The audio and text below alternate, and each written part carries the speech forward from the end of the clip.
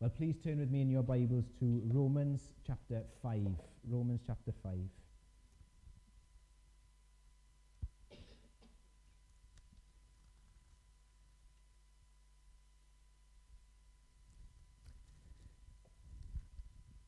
Well, as I said at the start of the service, this is a period before Easter, and we call it Lent. This is a time where we kind of get prepared and ready for Easter.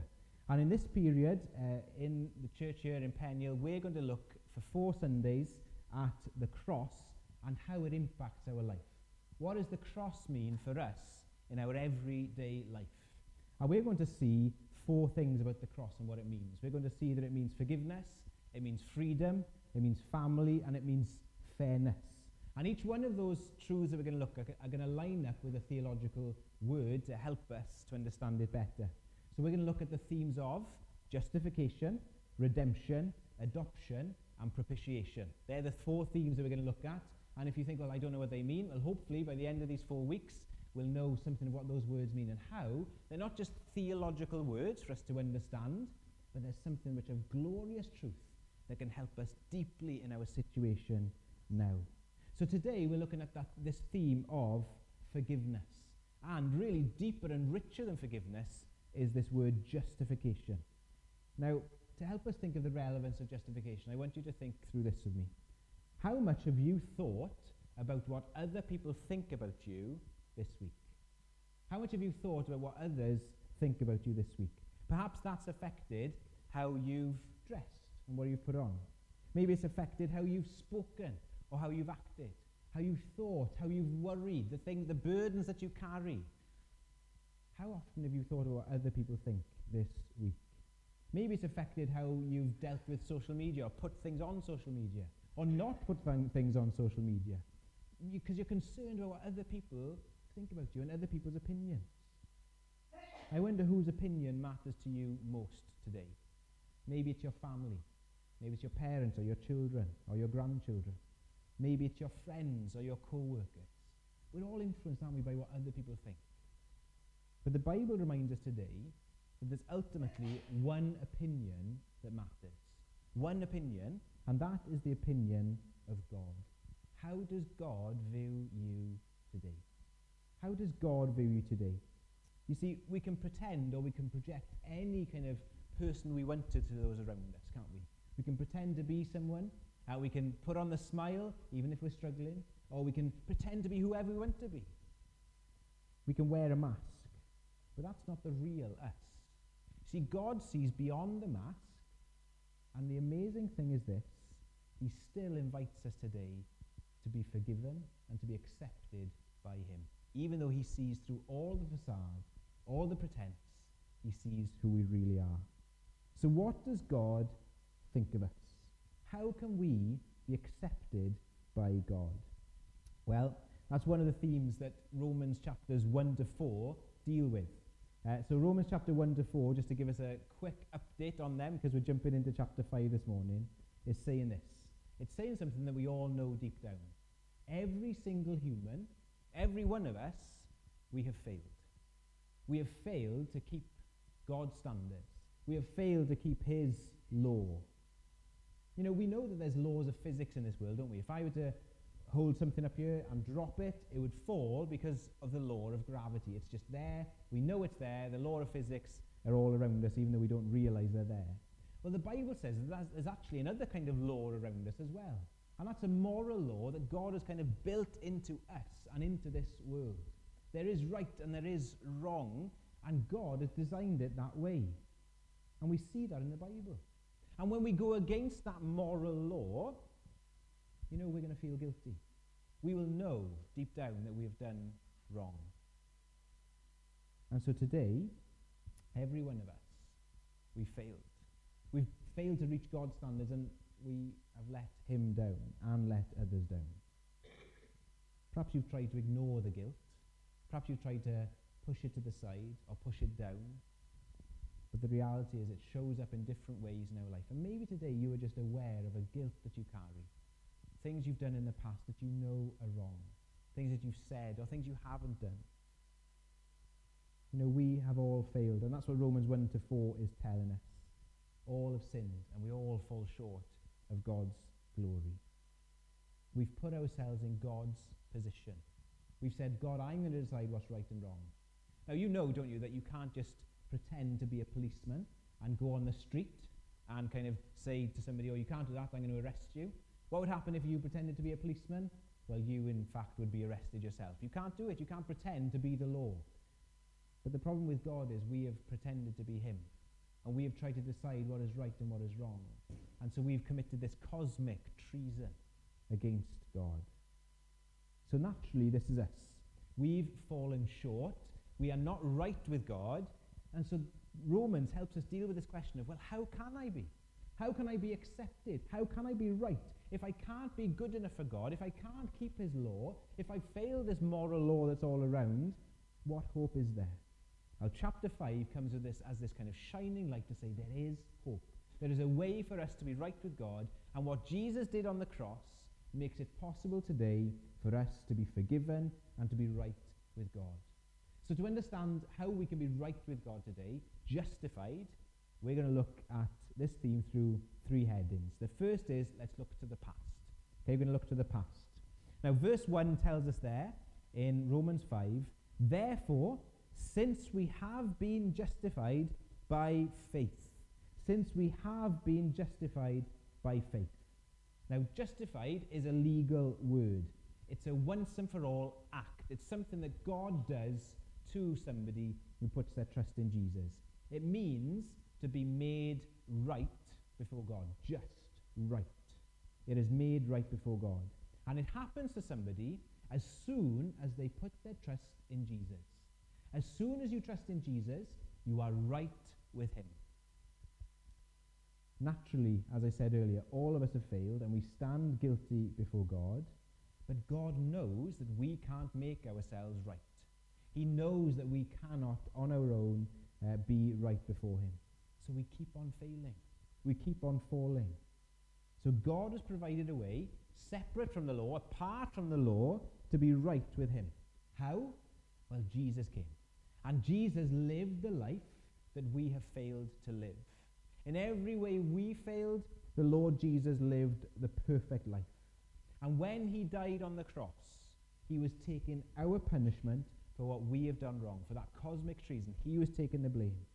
And when we realize that we cannot make ourselves right with God, and when we go to Jesus and admit our failure and say, I have failed, I cannot do this, then Jesus' righteousness, his perfection, is credited, is given to us. It's put in our account. We get given his rightness, his righteousness.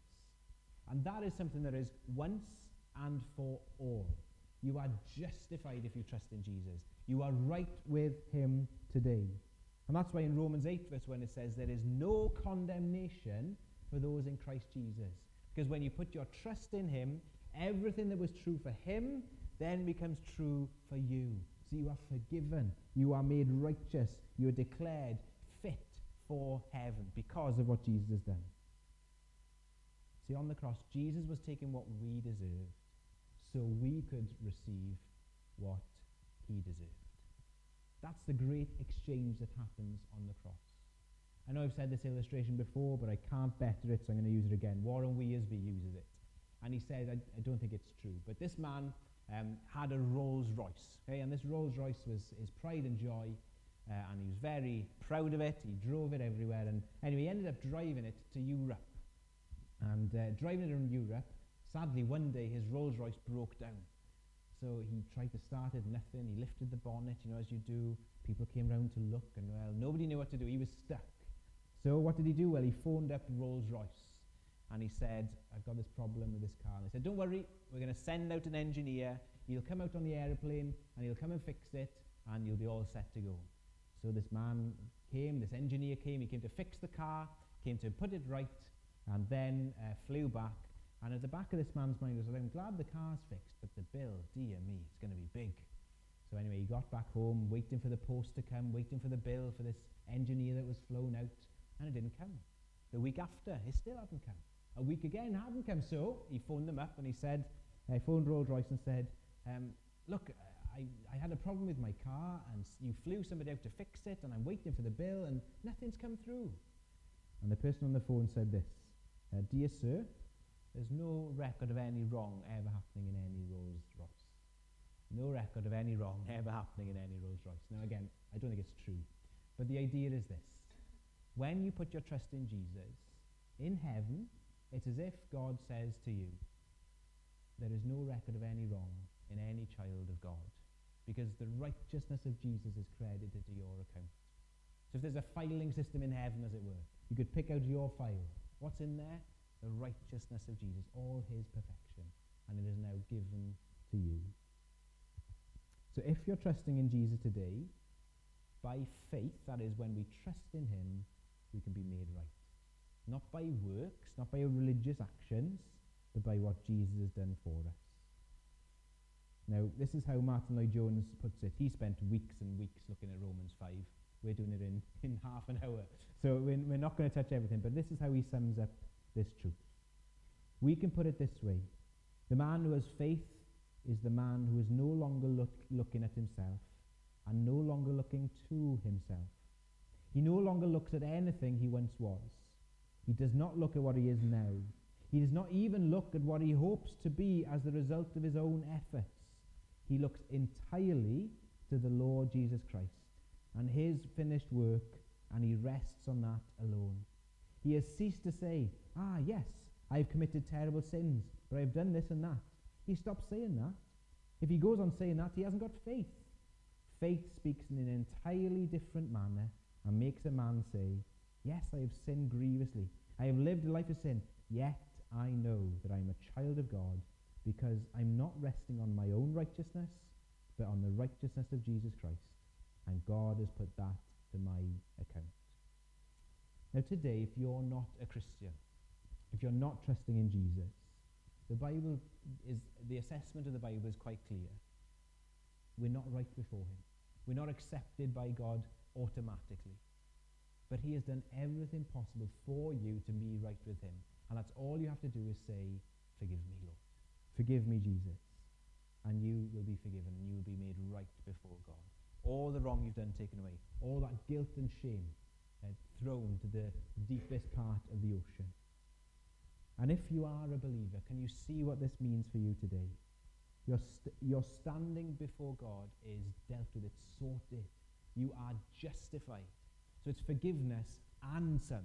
Okay, so your wrong is taken away, but then the righteousness of Christ is given to you. And that means that your position before God doesn't go up and down based on how you feel. If you've had a bad week, it doesn't mean that God loves you any less than he does on the best of weeks. Because your righteousness is based on the righteousness of Jesus, not you. And can you see the freedom and the joy and the gloriousness of that message? He's done it all, once and for all, justified. Now, Paul then goes on to say, look, that's what's happened in the past. But it doesn't just affect our past. It helps us right now. So let's look, we've thought about the past, let's look at the present. In verse 1 it says, therefore, since we have been justified by faith, we have peace with God through our Lord Jesus Christ. Through him we have also obtained access by faith into this grace in which we stand. So justification means that you have been made right with God. It's something that has happened in the past. It is sorted. It is dealt with. But now Paul says, but look what that means for you now. It means, first of all, you have peace with God. Peace with God. Now, that is not saying we have the peace of God. Do you see that in verse 1? It's peace with God. So it's not a subjective thing. It's not, well, I feel like I have peace with God. I feel like I'm not at peace with God. No, he's saying you have it. It is it. Because of what Jesus has done, you're peaceful with God. But you see what that means too? If you think, what's the opposite of peace? The opposite of peace is war. So without Jesus, without being saved, we're at war with God. We're at war with him. How? Well, think about the beginning of the message when we thought we were rebels against him. We were claiming the kingship. We were kind of pretending to be him. We were deciding the right and wrongs. And if two people claim kingship over one thing, what happens? Well, there's a war. There's a battle. Once again, this isn't something that we can lose. When you trust in Jesus, you have peace with God. Jesus has taken the hostility away, and now we're friends with him. Now, do you realize this morning, if you're a Christian, you're at peace with God? Isn't that a wonderful thing to rejoice in? Isn't that something we can take for granted? Instead of waking up thinking, does God love me today? How have I done? The Bible tells us that because of Jesus, there is not now a cloud between you and God. And every morning you wake up, it's the same. We are right with him. We're accepted. There is peace with God. Whatever else is going on in your life right now, rejoice in this. You have peace with God. Maybe you're not a Christian and you just long to know that you're okay with God, that things will be okay. Maybe you start to think about your mortality and you start to think, well, soon it's going to be my time. Am I ready to meet with God? And look what this is saying. We can have peace with God through what Jesus has done. We don't have to be uncertain about what's next, but we can know I'm right with him. So that's the first thing. Look, because we've been justified, we have peace with God. But look what we're told next. Also we're told that through him we've obtained access by faith into this grace in which we stand. So we stand in a position of grace. We are in a position, grace meaning God's undeserved favour and love to you. God's undeserved favour and love. And so that means that we stand in a position of benefiting from God's grace and kindness. So anything that comes into our life now comes through this filter, and we receive through the love and the heart of God's goodness. Nothing that comes into our life doesn't go through that filter. It's all because of God's love and kindness. And it's speaking here, look, we can be in this position. We can have access to God. We are friends with him, and there we are. Now, there's a famous picture that I've put up here. Can you see who that is? That is JFK, John F. Kennedy, the President of America. And there he is sitting in the Oval Office in Washington. And there he is sitting in the Oval Office. But if you zoom out a bit, you can see something under his chair. Can you see that? There's a child there. Think, how can a child have access to the Oval Office? Why can a child be playing under the desk of the most powerful man in the whole universe? In the whole country, in the whole world at the time. How can a child have access to that? Because that's his son. That's his son. So a child has access to that place because it's his father. Well, in the same way, we now have access to the grace of God, the realm of grace, because of Jesus and what he's done for us. This is the grace in which we stand. See, often people think of Christianity like floors. You work yourself up to a certain level and then you have access. But actually here, it's more like doors. You just have access to the grace of God through the Father because of Jesus.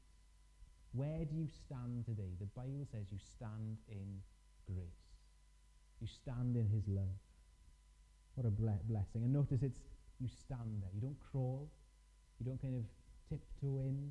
There's a confidence, an assurance. Yes, I'm his. I'm at peace with God. And now I stand in the boldness of the name of Jesus. So our past says you have been justified. Our present says, look, now you have access to God. You have this access to God's grace, into this standing grace. And also you have peace with God. Well, let's finish by thinking, well, what difference does this make? We've thought about the past, thought about the present. Let's think about the future. What difference does it make? Well, look at verse 2. Through him we have also obtained access by faith into the grace in which we stand, and we rejoice in hope of the glory of God. We rejoice in hope of the glory of God. Now that means this. There is a joy, there is a rejoicing, because we know that one day we will see him in glory. There is a joy and a rejoicing because we know for sure, because we stand in grace, that we are on our way to be with him forever. That's why, as we thought about earlier in the service, Fanny Crosby could say, I can't wait to see Jesus, and I know I'm going because I'm trusting only in him. There is a joy because of that. and we can taste more of him now. Now, some people might think, well, it's arrogant, isn't it, to say, I'm going to heaven, and I know for sure I'm going there. But the point is here, it's not down to us. It's not down to our works. It's down to what God has done to us and for us by saving us. He says here, we can rejoice in hope. That is not like a, I hope it doesn't rain. It is a sure and certain hope that Jesus will not let us down, that we are his and that we're accepted. You get to heaven not by our works, but by trusting in Jesus. We are right with God because of what he has done. And doesn't that bring us great hope? We don't have to doubt our future. We know the ending of a Christian's life. And that is why it is so wonderful in a funeral here to be able to stand up and speak of somebody who's died, and we know they're trusting in Jesus. We can say, we know they're with him. Not just, here is how good they were, and we hope they're good enough. But no, they trusted not in themselves, but in Jesus. And Jesus has taken them there. You see, because Jesus has done it all, who gets the glory? Who gets the praise? Well, it's him, isn't it? And so in heaven, our rejoicing and our celebrating is all about Jesus. He's at the centre, not, oh, look how good I am that I've made it here. He's done it all. So we can be sure of our position, sure of our future because of Jesus. And doesn't that make all the difference to here and now? If you know where you're going, then suddenly it frees you. You don't have to worry, you don't have to fear, but you're free to serve and love others, free to pour out your life for others and for Jesus in this life now. So that's the future. But as we know, we're not there yet, are we? You know, some of us are closer to others, and we don't know who that is. At any point, any of us could be taken. And we need to make sure we're right with him. But between heaven and now, what's going to happen? Well, Paul wants to deal with that because he knows, in a few verses here, he knows that there's going to be struggles, and there's going to be trials, and there's going to be suffering. So he wants us to help us with that. Look at what he goes on to say. We rejoice because of, we know we're going where we're going to the hope of this glory. Not only that, but we rejoice in our sufferings. What an amazing thing to say. We rejoice in our sufferings. How can Paul say that we can rejoice in our sufferings? Here is a world that is full of darkness and struggles and strife. Here is suffering all around us. And yet, Paul says, but we can rejoice. How? Well, because the suffering that we go through isn't pointless. It is not random. It is part of God's kindness and his work to us. He can use all things for our good and his glory. So he says, look, you will face grief. You will face loss. You will face disappointment. But the way you view suffering, because you're trusting in Jesus, before you get to heaven, is totally changed. It is not just random. It is not just pointless that God uses it. We're in the realm of grace, remember. We're standing in grace. So everything that comes at us has been filtered by his grace and love and is only going to work for our good. Notice it doesn't say we rejoice for the sufferings. So important. We don't rejoice for them, but in them. In them. You see, our suffering and the suffering that you're going through now breaks the heart of God too. Remember how God made the world? He made it with no sadness or sickness or pain or suffering. That's not how God intended it to be. It breaks his heart. But God can redeem, can use the sorrow and the sadness for our good. Look at what we're told in verse 4. It says that knowing that suffering produces endurance. Endurance produces character. Character produces hope. And hope does not put us to shame because God's love has been poured into our hearts. You see, God can use the sufferings and the struggles for our good because he loves us. Do you remember the story of it's a fairy tale about a wicked witch who lived in this remote cottage in the middle of a forest. And travellers would come through and they'd be looking for somewhere to lodge, and she would offer them a meal, she would offer them a bed, and it was really the most wonderful bed you've ever felt. You can imagine you get lost in the woods and there is this house and you find this bed and it's so comfortable. But this bed was also full of magic. And if you were asleep with it, when the sun came up, you'd be turned to stone, turned into a statue. So you'd be a figure in the kind of witch's statues that she had covered throughout her garden. There was a little girl who was forced to work for this witch, and she had no power to resist the witch. She was doing whatever the witch told her to do. But one day this young man came in, and he was going down to lie down for bed, for sleep. And the servant girl just couldn't bear to see another person turned to stone. So what did she do? In this comfortable bed, she started to put sticks. So this man would try and sleep, but he couldn't, because a stick was sticking into his side. He pulled that one out, and then he found another stick, and he just couldn't get a good night's sleep at all. And, he kind of slept a bit, then woke up, slept a bit, then woke up. And before the sun had got up, he was wide awake. And as he walked out the front door, the servant girl met him, and he really told her off. He said, "How could you give a traveller such a terrible bed full of sticks and stones?" And he went on his way. But this is what she said. She said under her breath, "The misery you know now is nothing like the infinitely greater misery of a comfortable sleep would have brought upon you. Those were my sticks and stones of love." See, God can put sticks and stones of love into our life, into our heart, to wake us up to things that we wouldn't have been aware of otherwise. Suffering and struggles can bring us and show us more about the glory of Jesus than comfort ever will. And I'm sure that many in here can say that you have learnt more about Jesus in your times of struggle and trial than you have in years of comfort. In weeks of struggles and trials, you can know a nearness and a presence of Jesus that years of comfort you've never known. See, God uses these things for his glory. And look what it goes on to say. We know that suffering produces endurance, endurance produces character, character produces hope, and hope does not put us to shame, because God's love has been poured into our hearts by the Holy Spirit that he has given us. See, the pressure we go through in trials teaches us makes us stronger.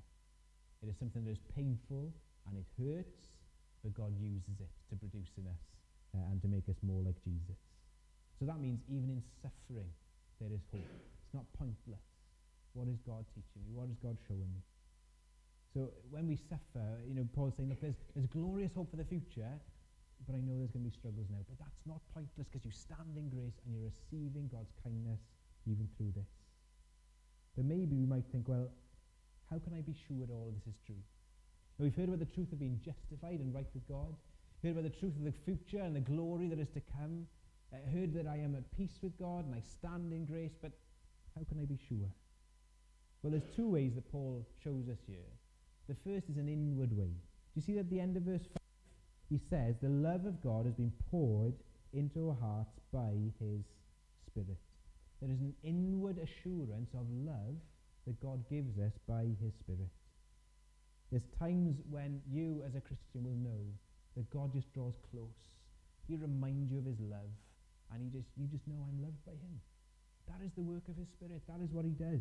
He reminds us who he is and what he's done and how much God loves us. He makes it real to our heart. So instead of us just hearing the words, I love you, it's like he picks us up and gives us a hug and says, I love you. That's the work of the Holy Spirit.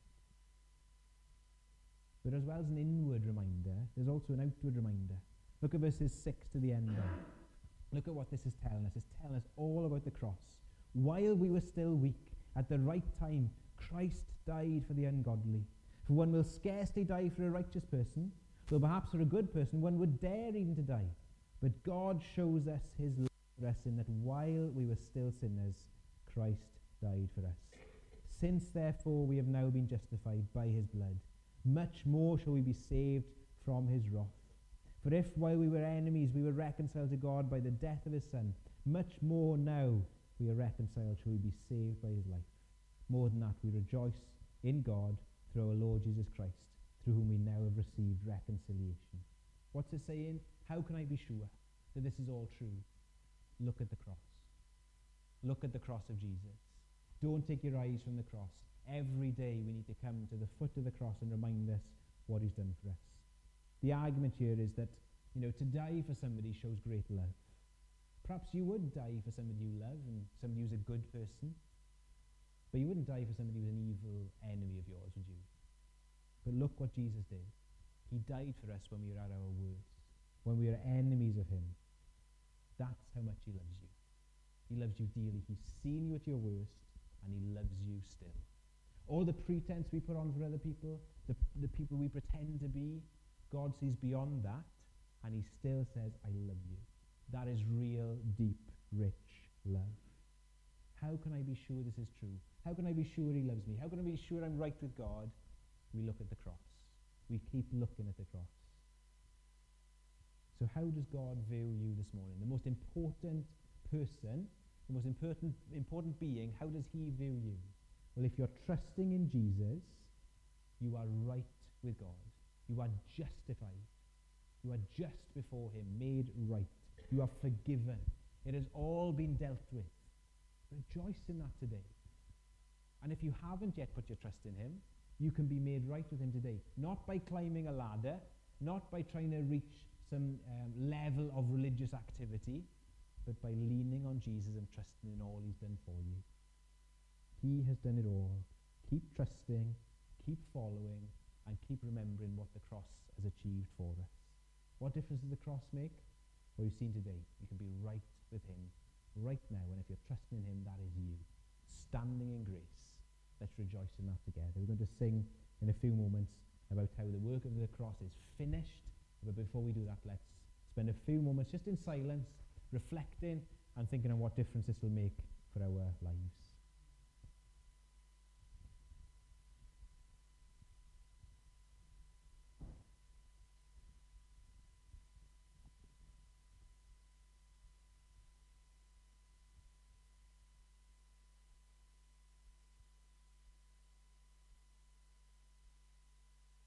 Father in heaven, we thank you for the great message of hope that the gospel brings. We thank you that Jesus lived the life we could never live, died the death we deserve to die, so that we could be assured of that hope of glory. And in the meantime, stand in grace, knowing that whatever comes at us, it can be used by you for your glory and our good. Please, Lord, would you help us to rejoice together now as we sing in response to your word. In Jesus' name, amen.